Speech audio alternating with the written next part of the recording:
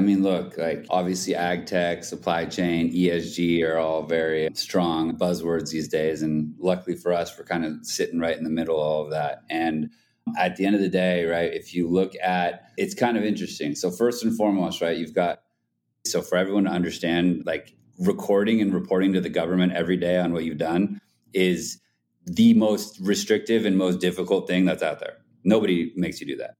But because you're doing that, right, that means there's a lot more data available because you're required to do it.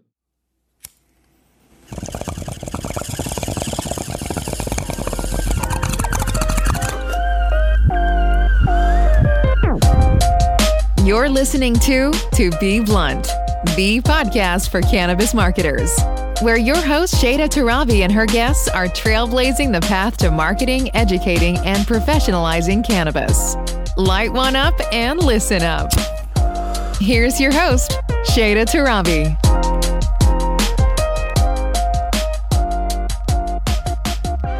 Hello, everybody. Welcome back to another episode of the To Be Blunt podcast. I'm your host, Shada Tarabi, cannabis business owner and brand marketer. Also, if you can't tell, my voice is super shot. I am on what is day 5 of MJ BizCon, MJ Unpacked.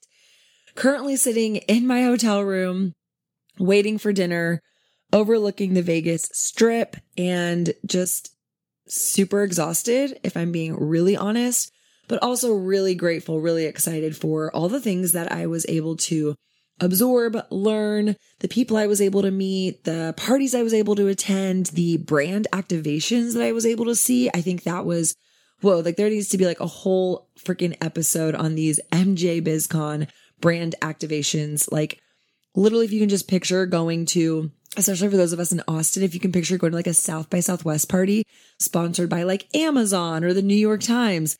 This was like sponsored by Puffco, and there was like free dabs and all this like, you know, interesting aspects that you might see when you go to a food and beverage kind of event, or like those aspects where it's like open bar. This was like an open cannabis bar. It was really, truly otherworldly. And like I said, I still haven't fully recovered. So unfortunately, this is the version of me that you are getting this Monday morning. So if you're on the struggle bus coming back from MJ BizCon, you are certainly not alone. Honestly, I'm recording this on a Friday and I literally can't wait for Monday. Like I look forward to how I feel on Monday because I imagine it'll be a little bit better than how I'm feeling presently, but nonetheless, we progress on. And so, yeah, I will talk more about MJ Biz, MJ Unpacked in upcoming episodes. I did do some live recordings while I was here, so that's super fun. Can't wait to share those episodes with y'all and really just like take a chance to step away from the conference and really digest everything that happened to me.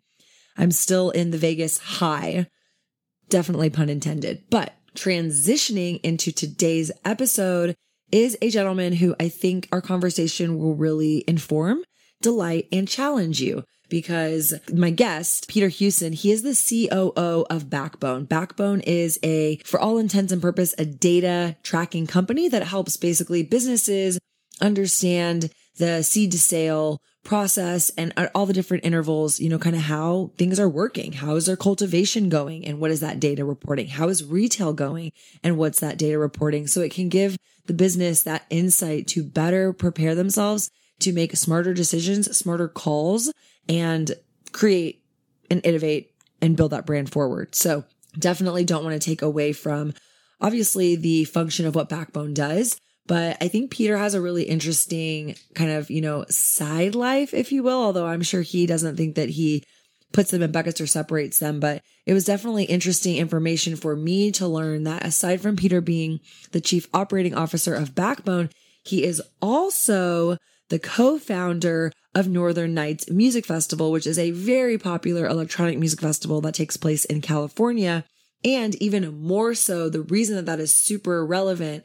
But sidebar, for those of you who do know this or don't know this about me, my background prior to getting into cannabis was technology. And prior to getting into technology, I was in the music industry in Austin. And so live music and experiential marketing is something that it's my language. It's literally like the thing that I think I correlate that to brand marketing because branding to me is so much about the experience. But like really, if you're wanting to get into the nitty gritty of like where I really fell in love with my passion for marketing, it was live music. It was like, how do I feel when I go to this concert and what is the aspect, what is the sound, what is the lights, what is the design, the decor, the stage decorations, like what does all that come together to make me feel like, wow, how did I feel when I was listening to this band have this live set? So that's always resonated with me. And even though I don't work in live music, I definitely believe that cannabis is what kind of created that bridge for me, because it's no secret, cannabis and music go hand in hand. So when I learned that Peter was the co-founder of this music festival, that made me even more interested in just like getting to pick his brain, because I think that there's so many ways to be in the cannabis industry, of course. And so to me, like live music and also data and technology don't always overlap. So if you're also like interesting, then keep listening, because Peter is a wealth of knowledge. But I don't want to steal his thunder. He'll talk about it a little bit more in the episode. But basically, while he was at Northern Nights, he helped establish and change law in the state of California that allowed for Northern Nights to be the first music festival to allow cannabis consumption on property, on premise. And now that is something that has influenced a few other events in California and has just opened up the dialogue and the opportunity for on-premise consumption. And it might be something that you're like, whoa, I didn't even know that we couldn't have that. Or wait, we don't have that in my state. Like, how do I establish that law? Peter kind of touches on how he went through that, process to establish, to be able to step into a position to help make that, influence happen and ultimately change the law so that you can consume cannabis on premise at a concert, listening to your favorite brand and creating more of that continued brand experience. So again, super excited to have Peter on the show. We touch on a wide range of basically everything I just shared, but you'll get to hear it from Peter. So let's just welcome Peter to the show. My name is Peter Huson. I'm the Chief Operating Officer at Backbone Software. I've got a few other hats that I wear. I am the co-founder of a music festival called Northern Nights Music Festival. Also co-founded a cannabis business park in Southern Humboldt, Northern Mendocino. So working on a few different aspects, and they do all tie together on the cannabis side of things. Well, let's kind of kick off, from that perspective. I think when I was reading your profile, definitely want to get into Backbone since that's kind of the primary hat you wear, but maybe we'll touch on that in a little bit. I want to hear about your experience of music. One, because I come from the live music background myself, being here in Austin, we tout ourselves as the live music capital of the world. I often share that, cannabis and music is really where I found my, happiness. That's really where I found my happiness and love for the cannabis plant, and the extent of, you listen to good music and you smoke some bud and everybody feels great and it makes the music more enjoyable. So kind of, what is that journey? I mean, you also have a PhD. How did you get into live music, and what are some of the things that you saw were maybe missing from the live music experience that you were able to introduce cannabis into, and what that has done for live music from your perspective? Yeah, I think you hit the nail on the head, right? How did we all start, right? We started by, smoking in the car and bumping some beats louder. Always been very into music, specifically kind of pride myself in, one of my favorite things, when we had CDs back in the day, is when you'd get in one of your friends' cars, like, that you haven't seen in a while, and they're still slapping the CD that you gave them like a year ago. Like right? The best mixtape. It's like it's like one of your, ego hits, right? When that happens. But yeah, it all really was just started that enjoying that, right? Hosting parties, whether it's at your parents' house or whatnot. And then kind of, always I went to school as an engineer, but, I was always extroverted, I think is the best way to put it. So I, consistently was hosting events, got into promoting. We were doing shows in San Francisco. We had Grizz sleep on our couch and do his laundry at our house, right? Like back in the day. So it's always kind of tried to be on like the forefront of on the music side. And at the same time, right, it goes hand in hand with being with your buddies and smoking weed. And to be honest, it's also, cannabis has been something that's helped like slow down the noise in the mind a little bit. Sometimes there's a lot going on, and it kind of settles things down and gives you a little bit perspective on things. So I think that's natural for many folks. And yeah, school, great, college, great, grad school, great. Did a lot of interesting work there, but a lot of like defense work, and not necessarily, I'd say, making the world a better place. And so, on that end, I think that, you can go through all the motions and people tell you you're supposed to do things and you're good at certain things. And at the end of the day, right, what's the meaning of what you're contributing to this world right now, right? And to the people around you. And so, what really gets me happy is when you've got people, dancing to music, and especially if, you're able to provide that venue for them. And so I think that's kind of what led up to, I don't know, for whatever reason, there was a checkbox in life that I needed to throw the biggest party possible. And so we started that in 2013, built it very organically, lost our ass too many times. As one person said in the music industry, right? It's kind of like compulsive gambling. And so I went through that. We actually were lucky enough, since we're in Northern California, Emerald Triangle, we really got lucky in terms of the Emerald Cup and that team from Mendocino. They took us under their wing. They were connected with Corin Capshaw and the Red Light and Star Hill Presents group, which I'm sure C3 you know very well. Corin, Robbie, Jim Louie, Pat, and that team kind of took us under their wing as independent promoters and said, hey, you guys are the type of people we'd like to support. And I really appreciate the way in which Corin and his team, they look out for those independent folks. So they really came in and gave us kind of the shot in the arm and the boost that we needed to kind of excel. And that really kind of, at the end of it, come 2018, and not the end of it, but the sixth year of it, we're sitting there and, legalization has kind of come to the table here in California. We had kind of connected with a lot of the operators in cannabis just from being in the region.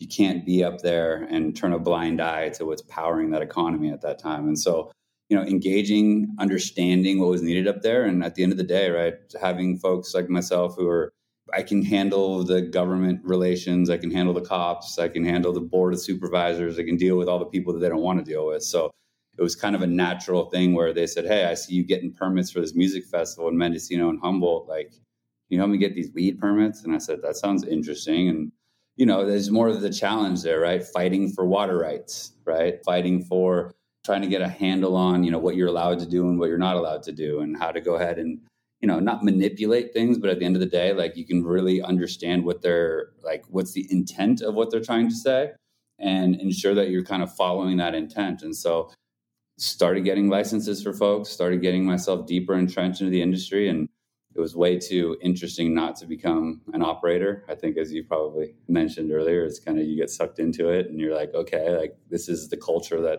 in a lot of ways, right, we're fighting for from a counterculture standpoint, right? We've been doing that in music and cannabis since the beginning. So, yeah, and, that's what really started to get my interest in what was happening. California was really progressive in doing this event permit for cannabis events, right? And that really stemmed from the Emerald Cup and High Times having those, 215 vendor villages and whatnot.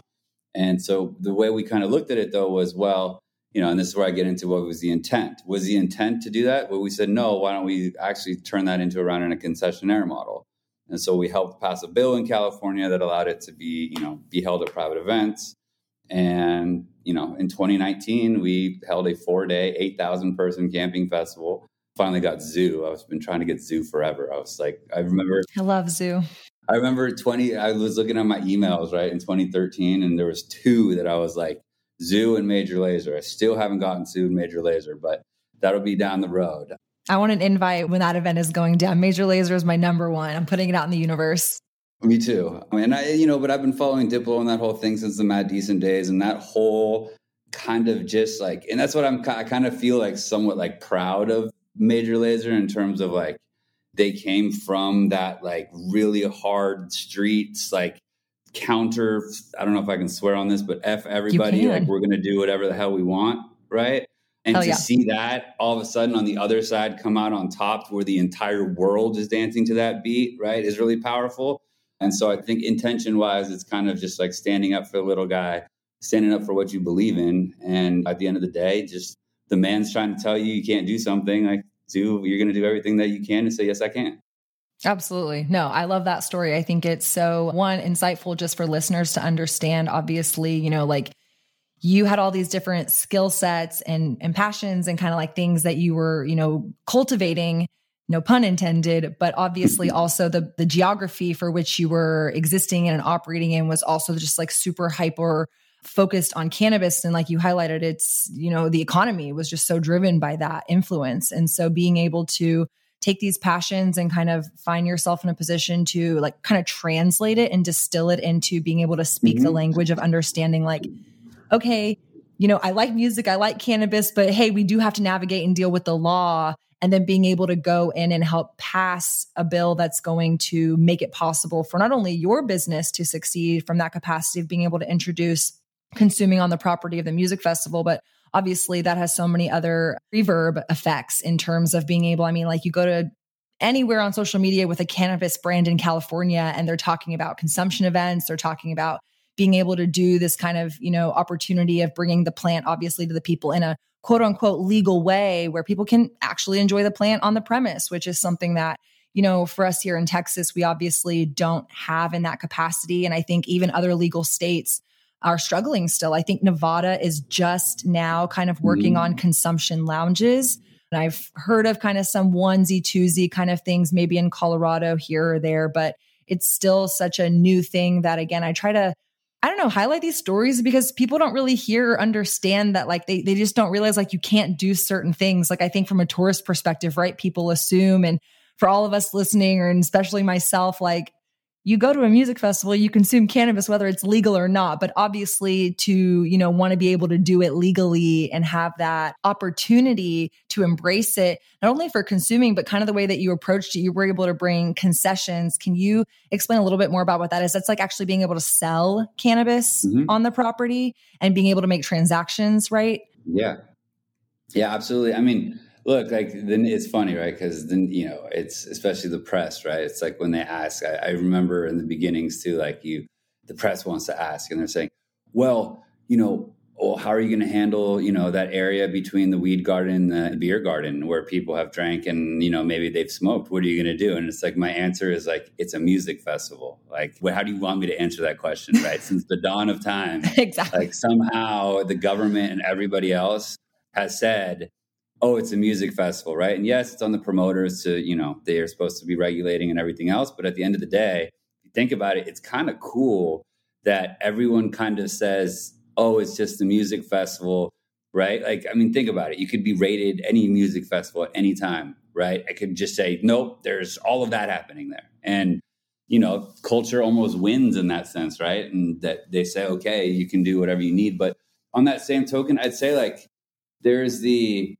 I'll answer your concessions question, but I kind of want to get back to kind of the intent of it, right? It's like, sure, you can bring your own weed into somewhere. Sure, you can do your own thing. And I think it's more of the novelty of saying that, hey, there's a new concoction. There's a new rosin thing. And it's more about this concept of you're not, first and foremost, it's this novelty concept where, wow, I can go in and buy something that's I wouldn't normally able to buy.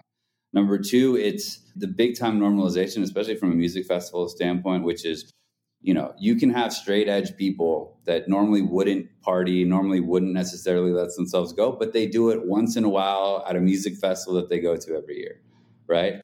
And so if that's the place where, the normal, more straight edge Joe of the world says, I'm going to let loose a little bit, right? Then what a beautiful way to introduce him to cannabis with a little bit more education and guidance and dosages. And rather than just say, hey, eat this freaking brownie from some freaking, some wook that just came out of the corner and is going to give you a brownie versus like a bud tender that's going to say, oh, you're new to cannabis. I mean, I remember my parents shopping at the Tree Lounge, right? And my dad, of course, not my favorite, but, he gets a doses and he thinks it's the most beautiful, amazing thing because it doses him perfectly, right? And it's like the novelty of it, right? It normalized it for him.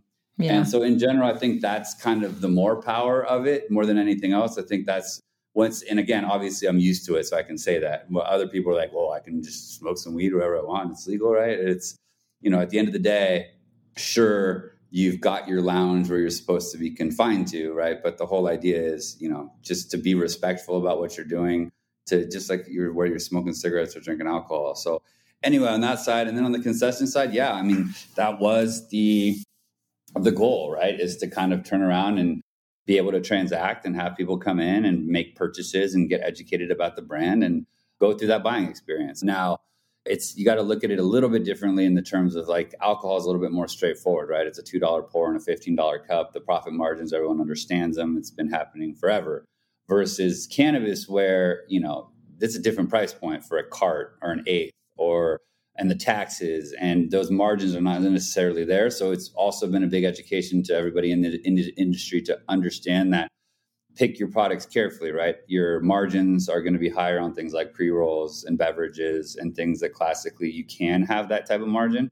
But outside of that, right, I don't foresee it, people spending, on those types of margins. If you think about a cart that's $50 on the margins of alcohol, you're not going to go in and pay $350 or $500 or what that markup is for alcohol, right? So there is that piece of it. A lot of it's going to end up being, and it has been, is sponsorship is where the money's going to be on all of that, placement, branding, as it always has been. That's the only thing I'd kind of make sure everybody is aware of, that I wouldn't jump in and say, I'm going to sell a bunch of weed at a music festival and get rich, right? Like, you're going to set the tone, you're going to establish yourself, and hopefully you're going to have the support from brands enough that want the presence at your event that'll actually make it such a big offering. And that's what we really saw, was just the sponsorship vertical in all of our sponsorships ended up being over 50% of what we used to do. No, I'm glad you brought that up, because I do think that's an interesting avenue, just from what I've, again, understood from the music industry and just coming from an event background myself, and obviously overlaying it with cannabis. I mean, people think it's hard to be on social media, right? But they don't really realize other areas where it might be taboo or not welcome for cannabis brands to sponsor. And so I think music festivals, just given everything that we've both kind of highlighted, obviously it kind of is like a no-brainer for cannabis and music to go together, but it's been so off limits for brands to even be able to sponsor music festivals. So from what I've understood, your event is really one of the only ones that's actually allowing it. Like, I talked to someone from Coachella, and they were saying that I guess they've had cannabis brands try to sponsor Coachella, but Coachella is like really anti it. So I think it still is publicly traded, right? And Got so it. That's the bottom line. And so, like, Outside Lands, Northern Nights, we're still independent in that sense. So you can kind of make the decision to do we it. We can do what we need to do. But don't get that twisted either, right? Live Nation, AEG, right? They're right there. They know exactly what they're doing. They're definitely going to be in the mix here. So they're waiting on it. Well, I wouldn't even know if they were waiting. I'd say there's definitely some action happening. So I would say, by no means, and this is not to discourage anybody, absolutely do your thing, but don't get it twisted as if like somehow they're not paying attention.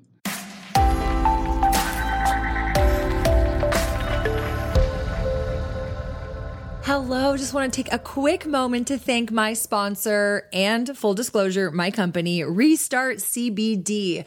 Restart CBD is a brand that I built with my sister, so we are family owned and women owned. We do operate a brick and mortar in Austin, so if you ever find yourself in Central Texas, we'd love for you to come say hi.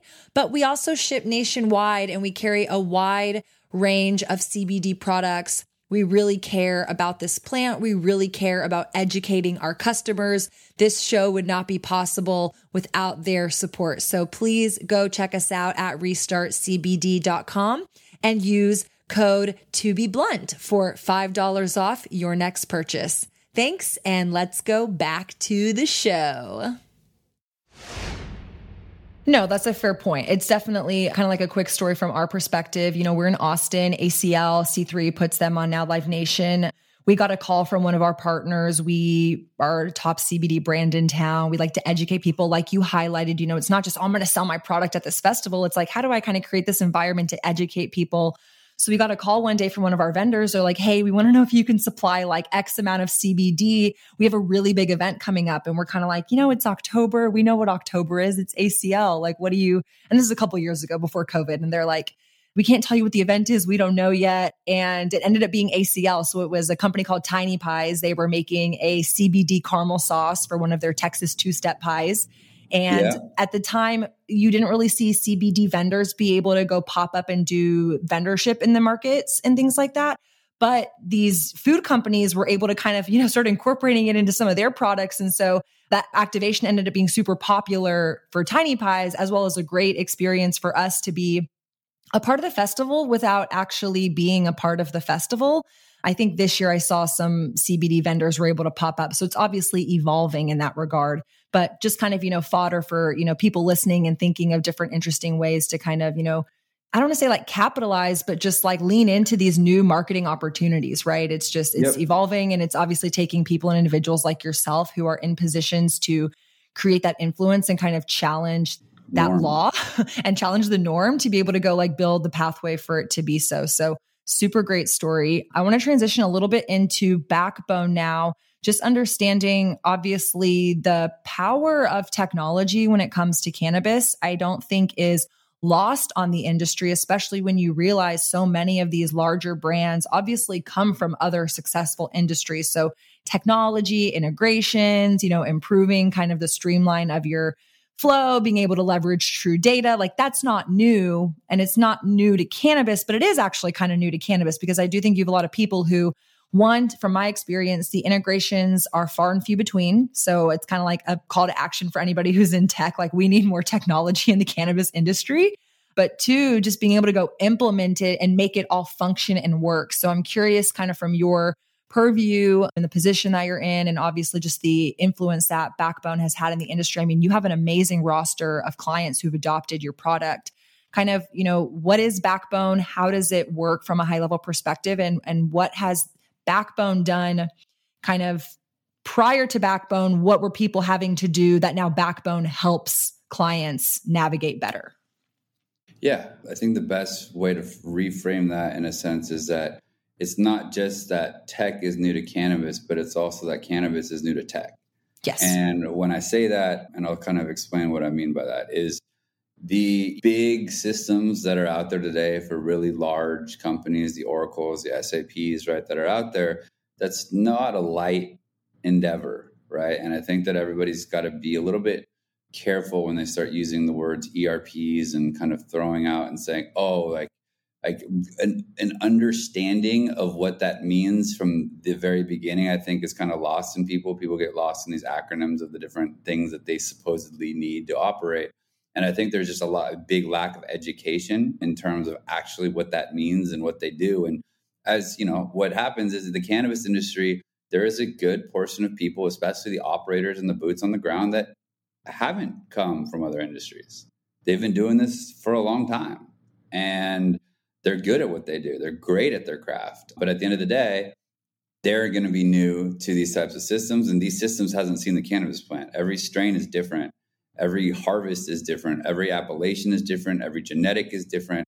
And so at the end of the day, what we've really found is that it's a kind of like a square peg in a round hole, right? Trying to go ahead and say, well, this works for other industries. It has to work for this industry. And I think we found that there's a lot of nuances and you needed the flexibility. And so when we kind of approached this, we really did take it. Luckily for us, our development team, they could be doing a lot of different things right now, but they decided because of the culture. And if you really look at it, like cannabis is actually almost like the anti-bro culture of tech, Silicon Valley and tech that it's been. And so I think what we found is a lot of people who were sick of the bro culture in tech really said this cannabis industry actually lends itself a little bit more to our ideals. And how do we kind of go ahead and take this on from a cultural standpoint? And I think that's been the most interesting approach. So we've got really strong folks from NetSuite, from Sage,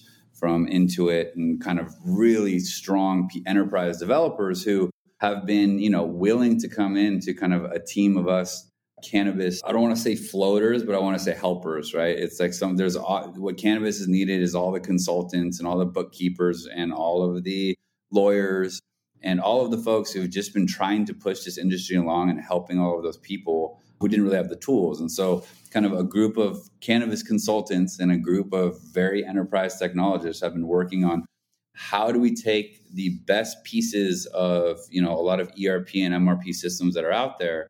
And one of the classic faults of those things is that they're not operator friendly. You're not going to get your night shift. I always say the graveyard shift. Can you get the graveyard shift to buy in to using that? And at the end of the day, what are we talking about is live data capture, right? Like to get visibility into whatever you're doing and all the fancy terms that everybody want to use around automation and et cetera. It's at the end of the day, how much data about what's happening in real time is available.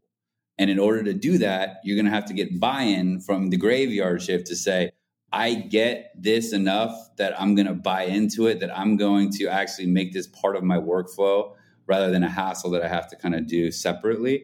And I think that's been the approach that we took in this first and foremost was boots on the ground, right? And I think if you understand, if you've seen the cannabis industry, that's where people get the most upset is people who don't respect the boots on the ground and the people who've been doing this for so long. And so I think that is, we were lucky enough that we were in the Emerald Triangle, and folks around us were willing to kind of, say, hey, I'm an operator, Peter. I'll show you, shout out, Nat over at the Madrone team, Mac, and a lot of those folks who said, guys, we'll let you into our kind of world here, right? And understand it. And we'll kind of show you the ropes of all of this. And at the end of the day, it's like to be able to turn around and say, okay, now I get how this supply chain is working. I see where the bottlenecks are going to be. Why you've never had it's been farm to club forever, right? There was never a processing and a manufacturing and a distro license, right? Like none of that existed. So that's where we said that's going to be the bottleneck. That's actually where a lot of the branding, co-packing, and brands are going to be, right? And that's where the money's going to end up being. And so that was our thesis, was that retail is going to be a race to the bottom. Cultivation is going to be a race to a commodity. And that middle piece where kind of all the action's happening on both those sides will be where the margins will be. People can argue each left, right, and either way that you want to. I think regardless of the margins, I think the most interesting problems have started to show themselves in the middle of the supply chain. And that's where we've really focused on. So that's kind of the whole goal here, was to say, how do we put a tool in the hands of the operator where they're going to say, oh, this is an invitation for me to input data, but I like it because it feels like me, it smells like me, it tastes like me, it looks like me. And so that was really the name of the game. That's the approach we've had. And so we've been around for about 4 years right now. People think we're new. It was just more that we weren't really pounding our chests about things. We were just building things, and word of mouth, which is always the strongest thing in cannabis. It always has been. And now we're fortunate enough that we've made it this far. A lot of companies don't. Very lucky that we have. And, we always continue to keep this kind of idea at Backbone that's like, how are you going to try and, unite cannabis and tech culture externally if you can't do it internally first? And I think we're still, right, today, like, what do they say? Eating your own dog food, I think somebody said the other day, or drinking your own champagne, whatever the word is like smoking your own blunt. Smoking your own blunt, right? All of that. And so I think we're still doing that. We're still getting through that right now. And it's a very interesting thing. Every single operator in cannabis across the world right now has got a different take on what they do. I don't want to spoil the boat here, but a lot of people are doing the same exact thing. They just call it different things and do it in different ways. So give them credit where it's due. And most importantly, I think people are just looking for best practices, right? I mean, that's the end of the day. And I heard what you said about integrations, right? And I hear the integrations. I know nobody wants double entry. Nobody wants more work. However, I'm starting to see a pattern right now where, yes, everyone wants all the integrations to work. But at the end of the day, I'm finding that a lot of these investors and executives, actually what they're asking for is to say, look, you've worked with hundreds of companies across the world now in cannabis. Like, can you just get my team of stoners the best practices template and like you just get them to like just the basics, please? Right. And I feel like that's kind of where we've slowed down a little bit and tried to don't get too complicated, right? It's very easy for us to try to solve all of the bookend pieces, all of the variations that are going to take into account. And at the end of the day, you spend too much time thinking about the 5%, right? You miss the 95%, which was just get them going. Yeah, that's a really fair point. I think you really spoke to me when you talked about obviously tech culture, which is very unique and specific to kind of this bro culture kind of environment. And it doesn't obviously translate into cannabis. And furthermore, you do have this almost clash, but I think it can have some moments of overlap and embrace between the enterprise, right? And then the actual like boots on the ground, like you were defining. And obviously the boots on the ground is what created and established this industry. But to neglect that the enterprise is also, being a part or not being a part is not smart either. So it's just, trying to navigate and kind of figure out and find what are the right tools that fit/work for me in the unique position that I'm in the industry, whether I'm kind of like you highlighted, maybe just a retailer versus I want to cultivate. Maybe I want to cultivate, 3 acres versus 300 acres. Those are, different levels of scale. And I think for people, not that every enterprise, to kind of say was always, it always started from one seed and then it grew, but like, that's kind of the idea, right? Like I believe anybody can be successful and reach these different levels of success, but coming from a technological background, I always really believe in like, how are you building your house? How are you building your ship? Like, what is the foundation for which you are building this business? Maybe again, you aren't 300 acres right now or 300 stores or, international or even a multi-state operator, but could you be? And so how you build your setup today definitely is something for consideration of maybe where you want to be 3, 5, 10 years from now, especially as the industry continues to grow and change. So I wanted to pull something from your website that I saw. Just, obviously we're a marketing branding podcast, and you had a quote from Burner Cookies. It said, "Backbone is our brand playbook. We have so many moving parts, and Backbone helps us keep track of what's happening and what we need to do next." And you kind of mentioned it when you were discussing obviously the supply chain and the different facets of it. I'm curious from your, perspective, how Backbone does actually help enable the brand at the end of the day to do what the brand does best, right? I mean, some states are vertically integrated required, some are not. So there's definitely these different levels of what you're actually involved with in the supply chain. But knowing that, branding is definitely on the heart of myself and of most of my listeners is just, I'm curious to kind of dive into that thought a little bit more. Yeah, absolutely. I mean, look, obviously ag tech, supply chain, ESG are all very strong buzzwords these days. And luckily for us, we're kind of sitting right in the middle of all of that. And at the end of the day, right, if you look at it's kind of interesting. So first and foremost, right, you've got, cannabis is so for everyone to understand, recording and reporting to the government every day on what you've done is the most restrictive and most difficult thing that's out there. Nobody makes you do that.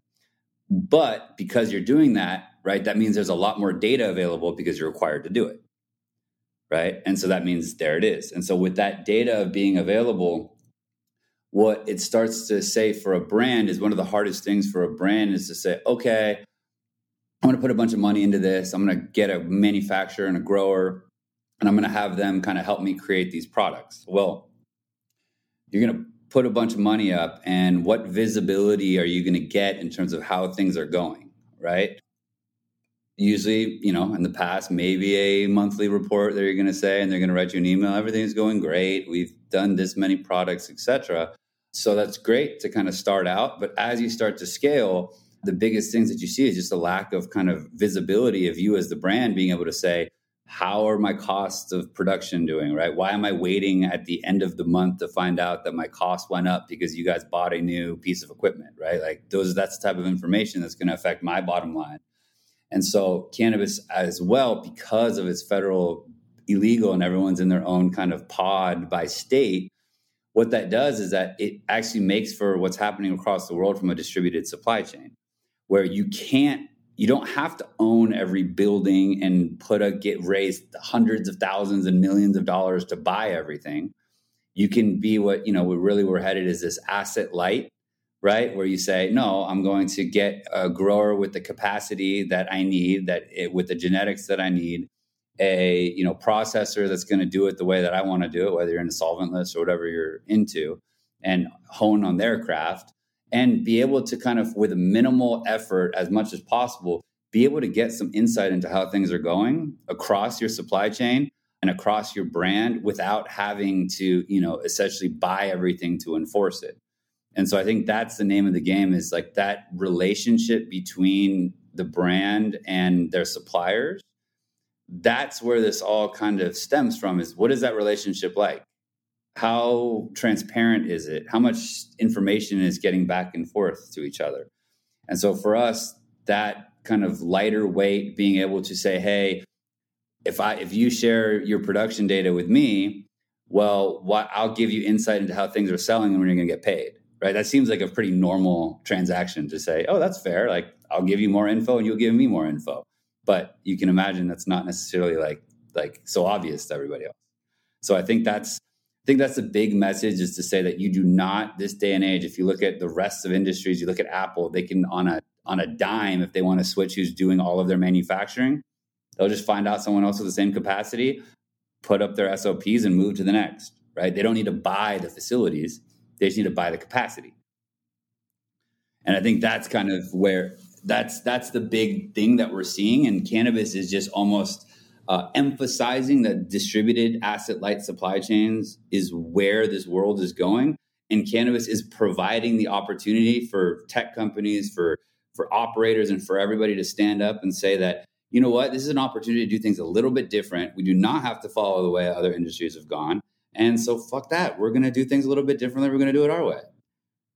I think that's so smart and on the money. Obviously, I think, even just speaking from my own experience and the, fractions that I've been involved in the industry here in Texas, we don't know what we don't know. And so sometimes you kind of get into it again. Like I was saying, like people have the green in their eyes and like, oh, cannabis is, taking off. I want to be part of this industry, but don't really understand how to navigate it necessarily and what are the different components for being able to be smart about the investment that they're making. And sometimes I do think that the industry gets a little bit of a bad reputation in terms of like this massive overhead of feeling like you have to invest so much to be a part of it. And I do think that's a little bit of a fault of the industry to the extent too of like regulations vary state to state and even municipality to municipality. So there are different requirements. So I don't want to shy away and kind of make people think like, oh, it's, anything you want to dream up, you can go do. Definitely check what your state regulations and compliance requirements are before you get in the industry or take the next step per se.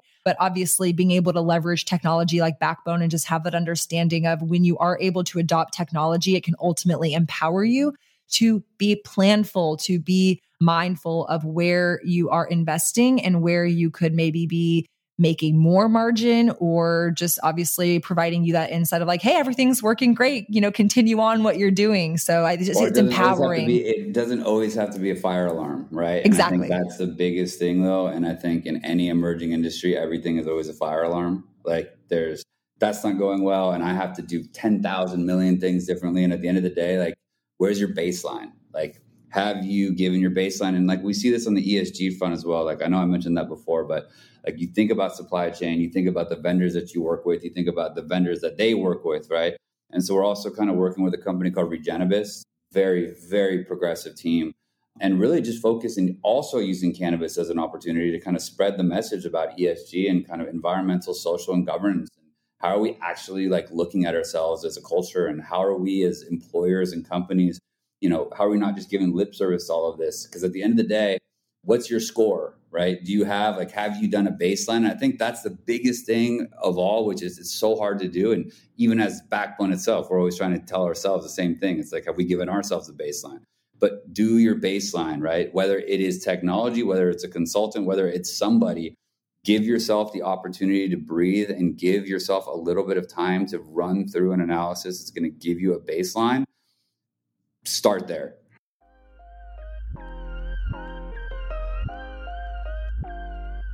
I hope you guys enjoyed that episode as much as I enjoyed talking to Peter. I definitely feel a little bit of a connection coming from music and technology from my background as well, and trying to make sense of that as it relates to cannabis sometimes can feel overwhelming, but as Peter outlined and highlighted and shared his experience, it's possible, right? And I think that for me is always what I want this podcast to remind you of, to inspire you, to encourage you, is that anything really is possible.